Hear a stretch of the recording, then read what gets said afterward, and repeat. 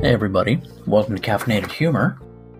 You know, I'm not sure when it started, but there became a point in modern day where everybody decided they're never going to be old. They just decided they're going to be old, they're going to be, aging, but fuckable and hot forever. And it doesn't work that way. But if you listen to the doctors, oh yeah, they've got Botox and injections and collagen, and they can put in... Hell, they can lift your ass and make your ass shapely. The asses that you can see on Instagram right now are inhuman.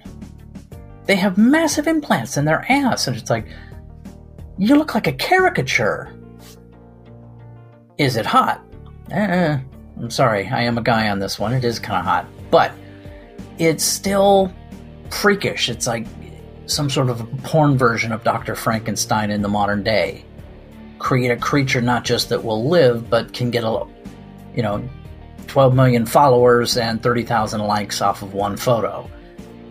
I don't think Dr. Victor von Frankenstein envisioned that. But it was an interesting thing when you do run into somebody who is in total denial over the fact that they're aging. You know, a 65-year-old woman who just had her tits done. I saw that the other day. That was rather chilling. Because the rest of her body looks like it's ready to move to Boca Raton and live out the rest of her days, maybe playing a little shuffleboard, sitting in the sun. You know, you get to a certain age, it's like, do you really fear skin cancer? No, probably not. But she was 65, and not a good-looking 65. She'd been in the sun way too much so that she had skin like hardened leather. And a set of tits that like a 22-year-old would look a little weird with because they were made out of football leather. And if you ever get a close-up look at the skin of a football, it has this like mottled pockmark looking thing, so it has a texture to it. And that is exactly what her skin looked like. And what was funny was I was trying to figure out what it was that I was looking at. I was staring dead into her cleavage, and I look up and she saw me and she kind of smiled a little bit. And it was like one of the first times probably in her life that a guy had stared at her tits and she was thrilled with it, thinking that the breasts looked great. In reality, I was trying to figure out what I was looking at. Because it wasn't hot and it wasn't disgusting. It was kind of this weird in-between that on the sexual scale, it just leaves you feeling kind of, I don't know, a little dirty. But not dirty that you can take a bath and get rid of, but like dirty that you've got to, I don't know, have your back washed by an exorcist, and see if that helps. I doubt it, but there you go. If you could bathe in maybe blessed holy water and scrubbed with a Brillo pad, go with religious dogma and superstition and just some hardcore cleaning solvents. That might help. But live your life. Do what you want to do and be who you want to be. What does she care what I think? Other than the fact that she does think that I think she's hot. However, doesn't change one thing or the other. I know I'm not going to hit on her. Even at 2 a.m. in a bar. If I've had one too many, I'm not going to cross the room and try and shove, ply her with alcohol because, hey, this is my shot at closing time. No. Sorry, even then. Plus, I don't drink like that anymore. In my 20s, maybe. Who knows? Everything was fair game when I was in my 20s. Power drinking will do that to you. It's an ugly thing. Mainly because the alcohol flows... It circumvents all the blood from your head, and it begins doing all the thinking from the vicinity of your penis. It's like a little hindbrain lodged in your testicles, and it makes all your decisions for you. And that's where, who knows, maybe that's where that woman finds her Prince Charming at 2 a.m. after one too many Jaeger bombs. And maybe that makes her happy. And what's wrong with being happy? So that brings us to today's episode, Daisy Dukes of the Living Dead, on today's Caffeinated Humor.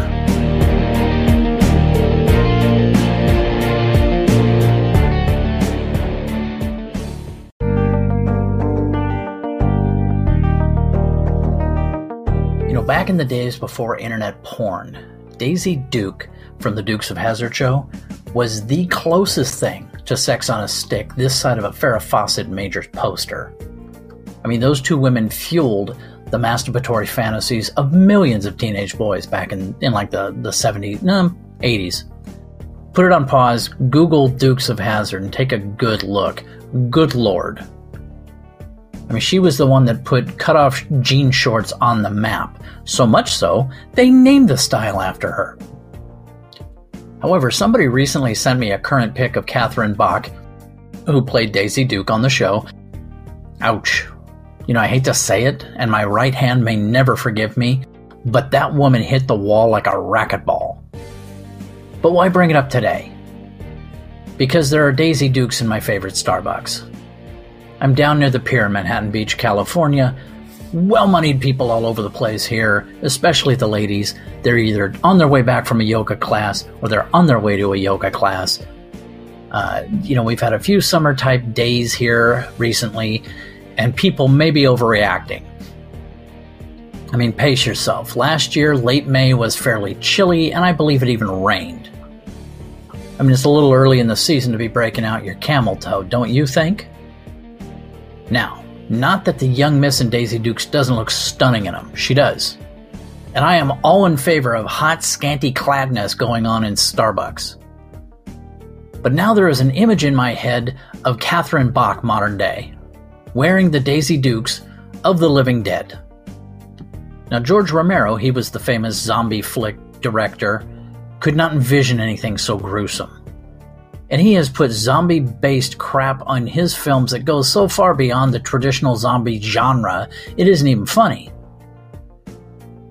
Kind of like a Two Girls, One Cup version of zombie films. I know what you're saying. How the fuck did he slip in another Two Girls, One Cup mention into the podcast again? This is just getting sick. Now, I try to avoid zombie films and Catherine Bach modern-day photos when I can. I mean, I got enough shit keeping me up at night. Insomnia is a bitch. Now, Ambien is supposedly the cure. For everyone but me, that is. I mean, I might as well be taking a Tic Tac right at bedtime. I'm not going to sleep either, but at least my breath would smell better. NyQuil doesn't work as well either. Benadryl sometimes, but I have to be congested. I've taken Benadryl on when I'm just dry as a bone. Doesn't work at all. I have the metabolism of a wood chipper, but with better table manners. Now, I have a cousin that was in the military. He can sit down, close his eyes, fall asleep in less than a minute. That could be a form of narcolepsy, but I can't prove it. Some people are so picky about having medical tests run on them when they're sleeping. Perhaps we should spend a moment and lay down some Daisy Duke etiquette rules. I would really love to leave the decision to wear them to each individual, but some of you are starting to show questionable taste. I'd like to think we should have a committee. They can evaluate each individual ass for shape and presentation. Finally, they will assign a number from 1 to 10. 6 and above, feel free to carve up your jeans. 5 and below, get on the bus. We can remove them from society before someone gets hurt. Now, I can't help but think that the ACLU might object. They tend to get a little twitchy when you talk about hurting people up and loading them on buses. I mean, to sum up, be honest with yourself when it comes to wearing clothing that may not have suited you years ago, when you were in better shape, because right now, not so much. Like at all. Like really. Like seriously. Find a mirror. It's almost ruining my coffee. I said almost. Hey, hope you liked today's episode. Like it, subscribe to it. Hell, there's a link around here to help support it. But most importantly, listen to more episodes. You can also go to Amazon. You're going to find a series of books under the name Caffeinated Humor based on the podcast. Take care and have a great day.